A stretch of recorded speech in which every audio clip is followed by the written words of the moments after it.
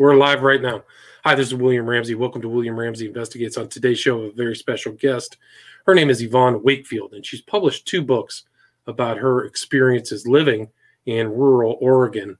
And there's Babe in the Woods 1, Babe in the Woods Part 2, which will be published October 27th, 2021.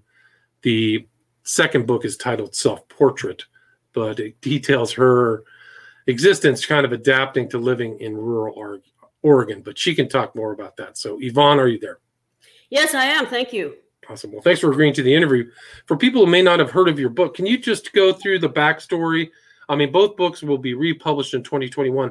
Talk about your background and what led you to make that decision to buy 80 acres up in the kind of central eastern forest of Oregon. Well, I was orphaned at an early age. My father died when I was 9, and my mother died when I was 14. And the night she died, I laid in bed wondering, where am I going to be the next day, the next week? I couldn't even fathom thinking about where I'd be in 1 month. And I thought, if I can make it until I'm legal age, I knew I was going to receive a small inheritance. And if I could make it to the legal age, I would take that inheritance. I would buy a case of cold duck, which is sparkling wine, get a cat, buy property in the wilderness, and go up there and write and do art. So literally the day I turned 18, I liquidated some of that inheritance, drove to Oregon, never been to Oregon before. And about all I knew about it was from reading books, old history books, and serendipitously found this 80-acre mountainside just outside of John Day, Oregon. It's got virgin ponderosa pine in a creek. And so I bought the property, not knowing anything about building a log cabin. I had a book on how to build a log cabin. And I was sorry to interrupt, but what year was that you bought the property? 1975, when I was 18.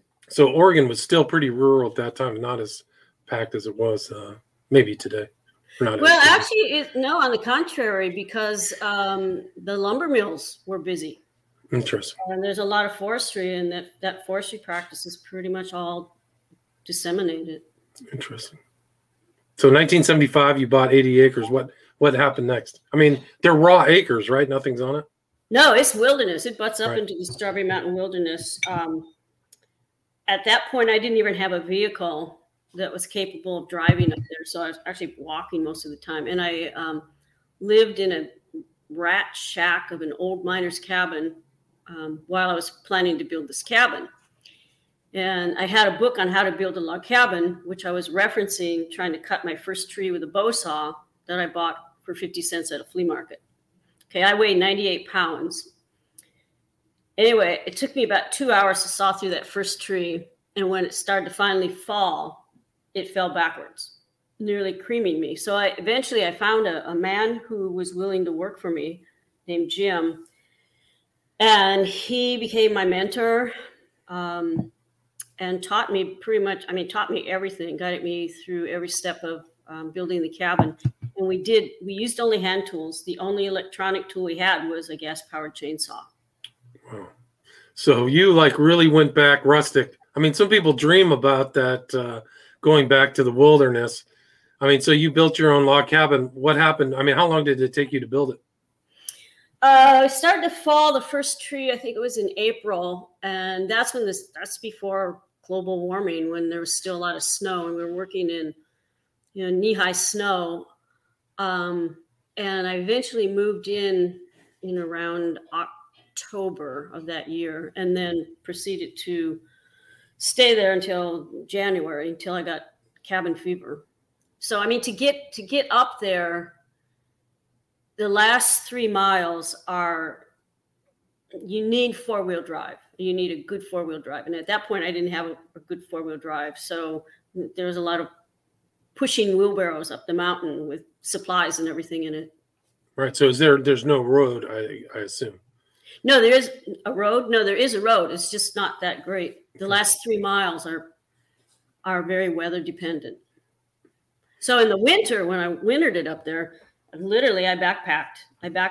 Well, I put my skis on, my old cross-country skis, and I skied down about a mile, and I ditched him in the woods, and then I hiked over a mountainside and then got to my truck, hoped the block hadn't frozen, chained it up, drove it to the county road, unchained it, got groceries, and you had to be packing back up by 4:00 that afternoon because the draws get dark by then. Right. Wow, it's incredible. So you're in 1975. You're roughing it solo. What kind of other? I mean, you have to heat it yourself? Did you get a iron stove up there yourself as well?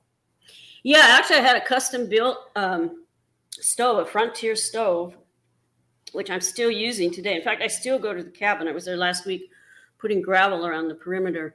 But the stove is actually, it can function as a cook stove and a fireplace. But in order to get the heat, you've got to fall the tree. You got to buck the tree up. You got to split it up.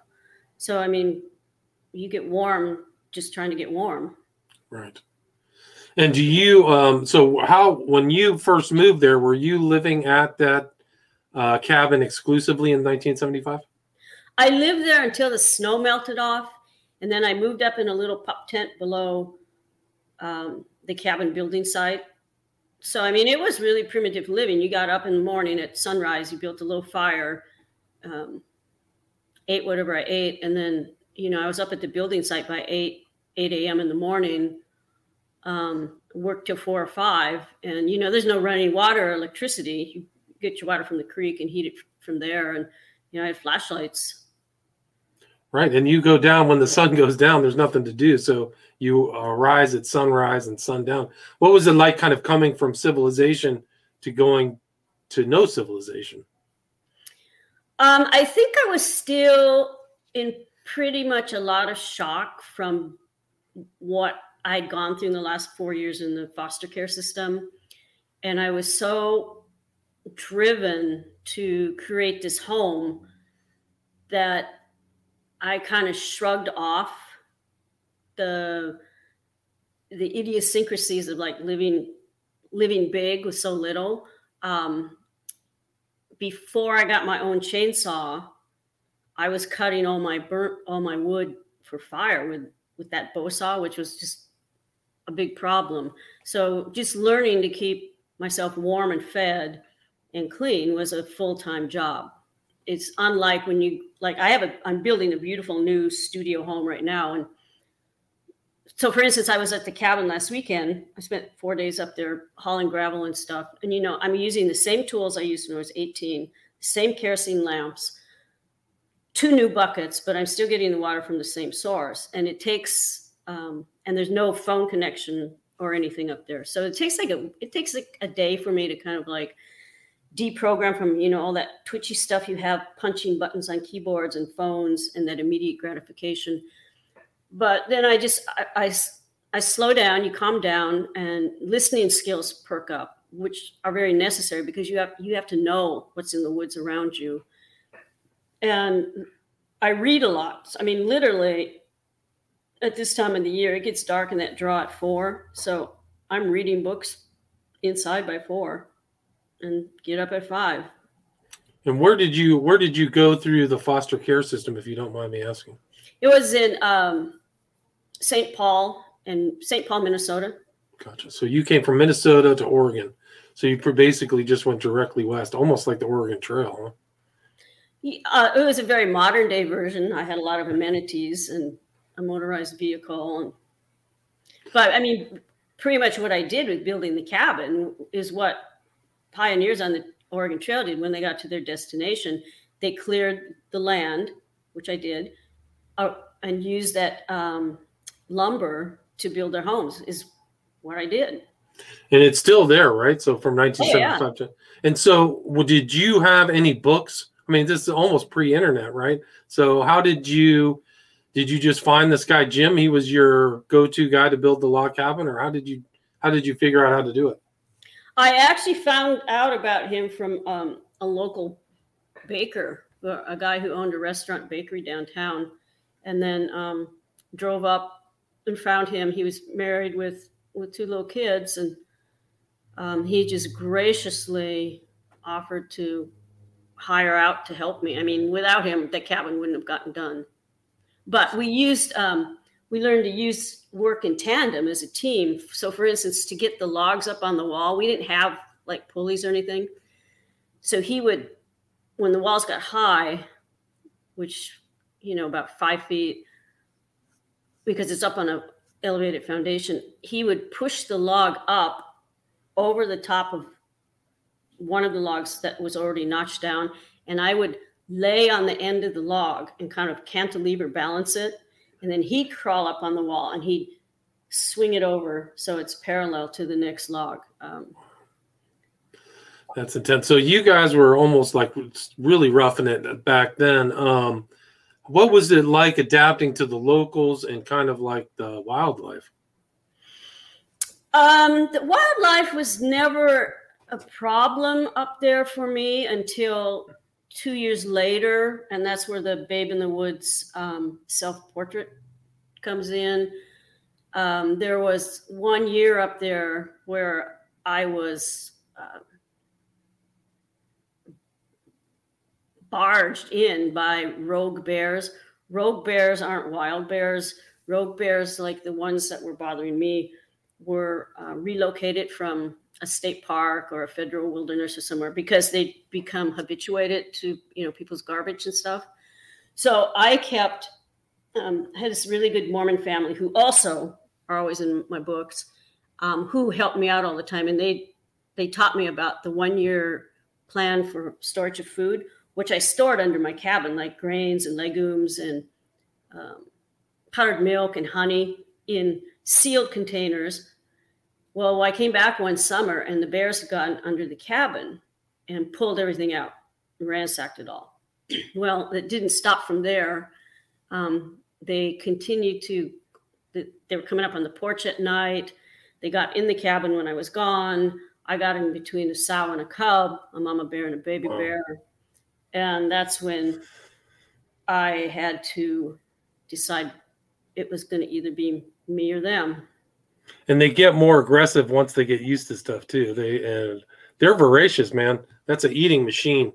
Typically, a bear is like just can't stop eating I just found they were really brazen to come in the cabin in the middle of the day when I was down. They'd get. I started putting my ice chest. There's no refrigerator, so I had an ice cooler with ice in it, and I put it in the cabin and closed the door. Well, they figured out how to get in the cabin, but I've never had an issue with wild bears. In fact, I just saw one when I was up there last weekend. It was a cinnamon bear, and I was sitting on my porch sharpening that hatchet, and this cinnamon bear just started to come through the woods, and we just kind of looked at each other, and then once it saw me, it turned tail and ran. Right. So it was the ones that already had trouble somewhere else got shipped over to give you trouble. So how did you go through the steps to solve the problem? Well, I was a borderline vegetarian. I really didn't eat any meat. I didn't believe in eating things with fur. So I borrowed a gun, a rifle. Was it a rifle? I think it was a 30-30, I think you were. Yeah, 30, which I'd never shot a gun in my life before that, but one of the old ranchers taught me how to shoot it. So anyway, one day when there were two bears coming across the creek, I shot one, and I wouldn't shoot a mother or a cub. It was a 3-year-old bear, which was finally dispatched. It was like one of the most horrible days, weeks in my life, but it was like an issue of, it was either going to be me or them. Right. So it was you or the bears. Didn't like you have to track the bear down? Like it wasn't easy to find? Like it took a couple days to track it down? It was 2 days. So what happened, I shot it at, 300 feet? I think it was 300 feet. And it shot a rib bone out. And so when I shot it, I saw it rise up in the creek, and I started to run after it. And I went, oh my God, you don't run after a wounded animal because they'll play dead and turn on you. So I went downtown, down the mountain, and the neighbors came up and we tracked it. And we didn't find it then, but they found it. It was the next day or maybe, 2 days later. Guys with with bear hounds came and found it, and it was dead. And then when a neighbor butchered it out, he'd found in the butt, the hind quarter, an arrow, from a bow and arrow with grizzle growing around it. So it was like, oh man, this bear had problems with people before. Right, somebody tried to kill it before. Yeah, and so it had been running around probably in a lot of pain with an arrow in its butt. But since then, I haven't had any issues. I've seen cougars in the nighttime right outside the cabin, but haven't had any issues with any animal since then. So the wildlife is there. What's it like living in a very rural environment with families very far away? I mean, how do you adapt to that? Well, as I get older now, I have to be a lot more cautious. Also because I have one hip replaced and another's going to get replaced. I used to be a long distance runner. I don't take chances like I used to, because if I get hurt, that's it. I'm the only one up there to take care of me. Didn't you tell a story about another guy who died? He was a miner or something like that back in the 19th century or something? Oh yeah, he was actually, the story that I heard, he was an old miner mining the tailings outside of Sumter. And the story I heard was that they found him in the spring dead, slumped near a tree, that he was probably coming out to get some supplies for winter, and just his heart gave out. Heart gave out or something. Are they still finding gold up in that area? I don't think so. There is active camps and claims. I can't say for sure. But how did you adapt living till you said you found a Mormon family that was helpful? I mean, did you find the people to be friendly and helpful, or did you find them to be like they didn't want you on their property? They didn't like outsiders? To the contrary, with a rare exception, all the people who I've met in John Day have been extremely helpful and caring and nurturing. And they were the ones that taught me how to retrust people. So for instance, there's a couple in there who I dedicate the book to, Dell and Annabelle Tayton. They were an older couple. They went through the Depression. He raised kids on earning $1 a day driving fence posts. And maybe he got a baking powder biscuit if he was lucky. And those people who had very little to give were always so giving to me and so helpful to me. I think they saw this kind of wafy little girl who was doing the kind of work that they didn't have any choice not to do. So for instance, Annabelle actually did live up as a child up in the same area where I eventually built my cabin during a time, when there was no electricity. You heated by your wood you caught. Right. I mean, did you find yourself adapt? Did you have to bring all of your food stores in, or were you the type who kind of adapted to kind of seeing, what else you could find in that area to eat? Or was it all brought in? No, basically, I wasn't a hunter, and I won't fish the creek. I actually hand feed the trout. So no, basically everything was brought in on my back. Sometimes I'd eat rose hips. Actually, I use the rose hips a lot, but no, everything was brought in on my back, or later when I got a truck in the truck. But I was thinking about this the other day when I was up at the cabin. I had those pre-bagged salads you can buy. Mm-hmm. Well, you've got a plastic wrap that has the lettuce, and then you've got a plastic wrap that holds the condiments, and a plastic wrap that holds the dressing.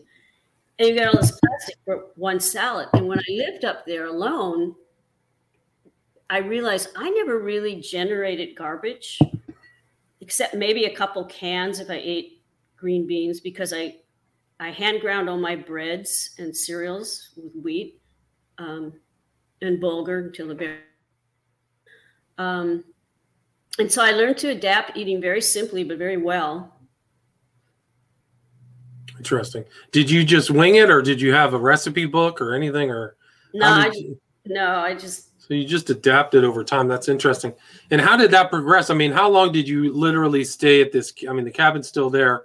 How long were you actively in that rural environment? Well, I still am. So I left that January because it was just getting to be too much cabin fever. You have to realize it was, by then I turned 19. I'm living in the wilderness totally alone. I'd go out and I'd see people once every 10 days to 2 weeks when I went to the library, washed my clothes, and got groceries. Otherwise, I was totally isolated. No radio, no phone, no computer. It was just books, drawing, and working out in the woods. And so by that January, I realized I was starting to atrophy mentally and spiritually. So I went to Eugene, enrolled in college, and then that started this it's a 7-year period where I either had jobs that let me off for the whole summer, or I was in between schools. So for 7 years, I spent 3 months alone, 3 summer months alone up at the cabin. And that's where Babe in the Woods self-portrait takes off. So by then I get into an art school, and I'm starting to formally learn to paint. It was actually an art guild. So I was getting a lot of traditional instruction. And then summer came, and I would just go up to the cabin and paint, write. And the bears, and this is kind of pivotal point in Babe in the Woods self-portrait, it was the bears that kind of inspired me to build a log studio. So originally I thought, well, I'm going to build a log studio as a post-log cabin building test. I'm going to use logs I can manipulate by myself. I'm going to do everything by myself. And then the bears got so bad, I thought, I got to make a bear-proof studio. So then it ended up, now you have to dig this huge hole in the ground to pour a cement-walled cellar. So that took one summer. And then the next 2 summers were consumed by the building of this log studio, which I did need help with the roof and the foundation. And interspersed with that is some little vignettes about how I take some time off and I'll actually go outside and paint.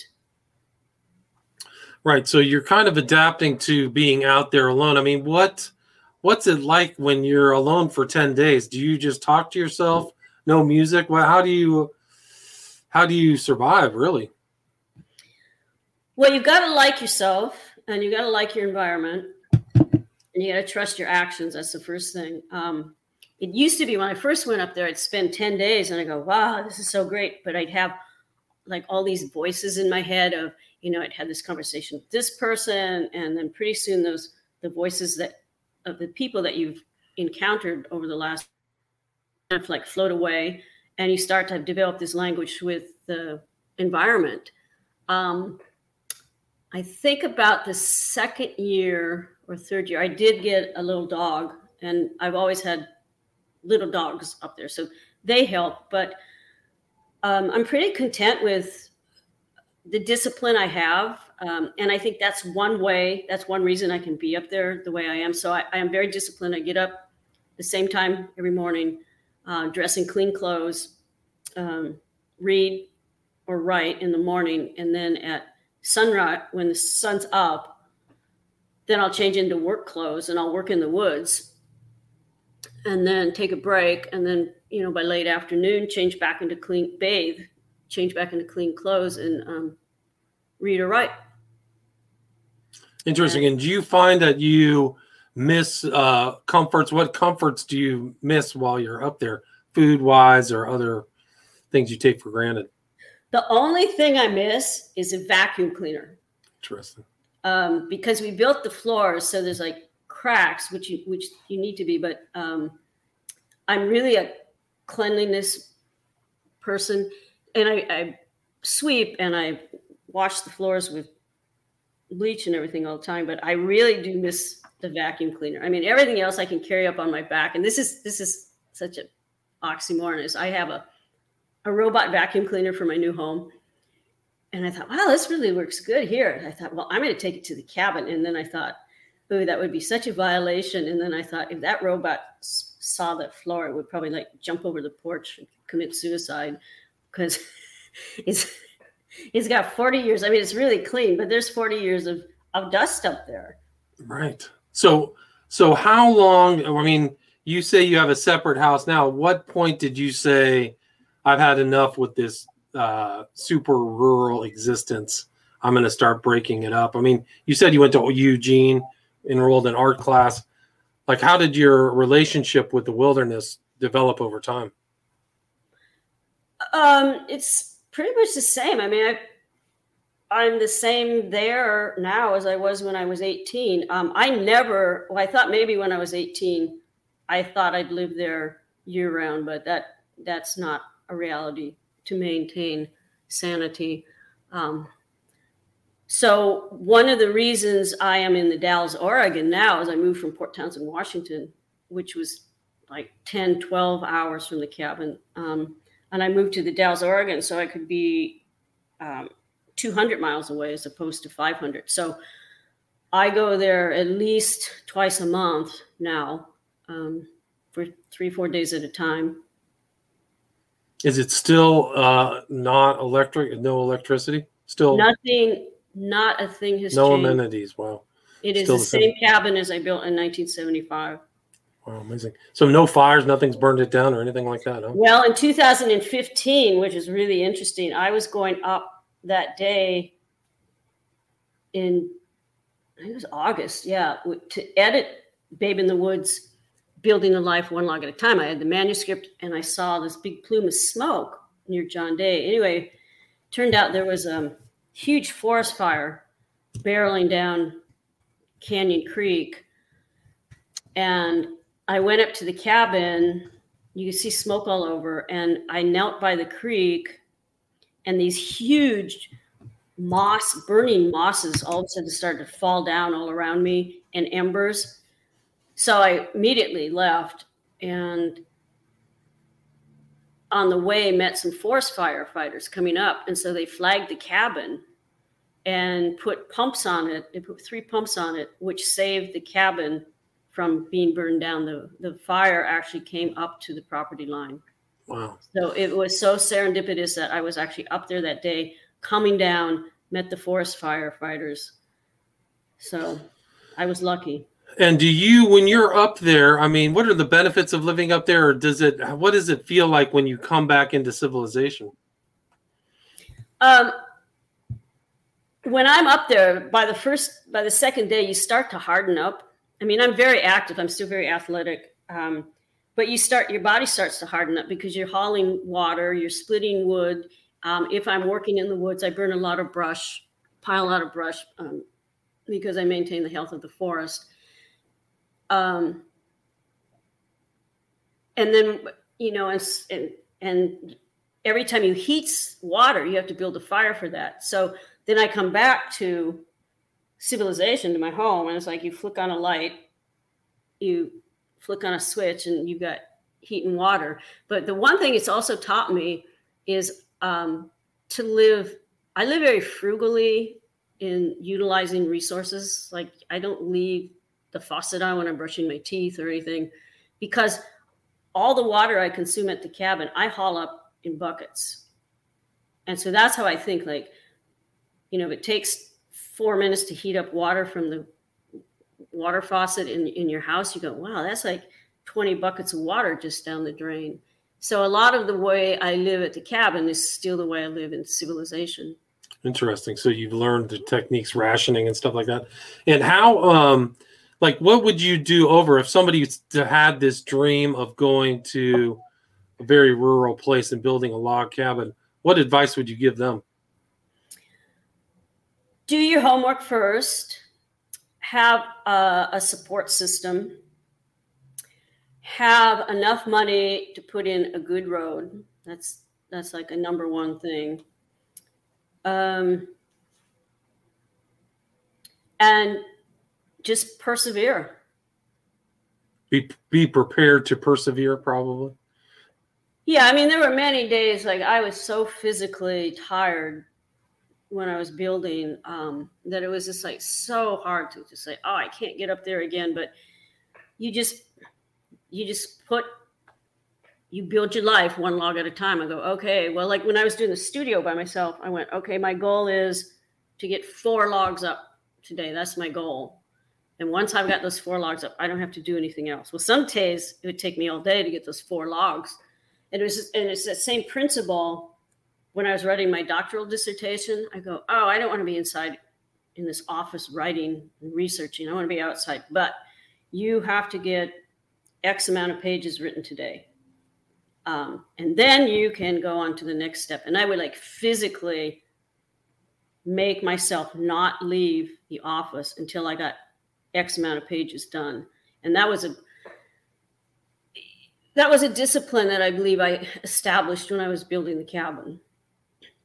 Gotcha. So you learned discipline, learned things from the experience that you apply to other aspects of your life. Would you agree with that? Oh, yes, definitely.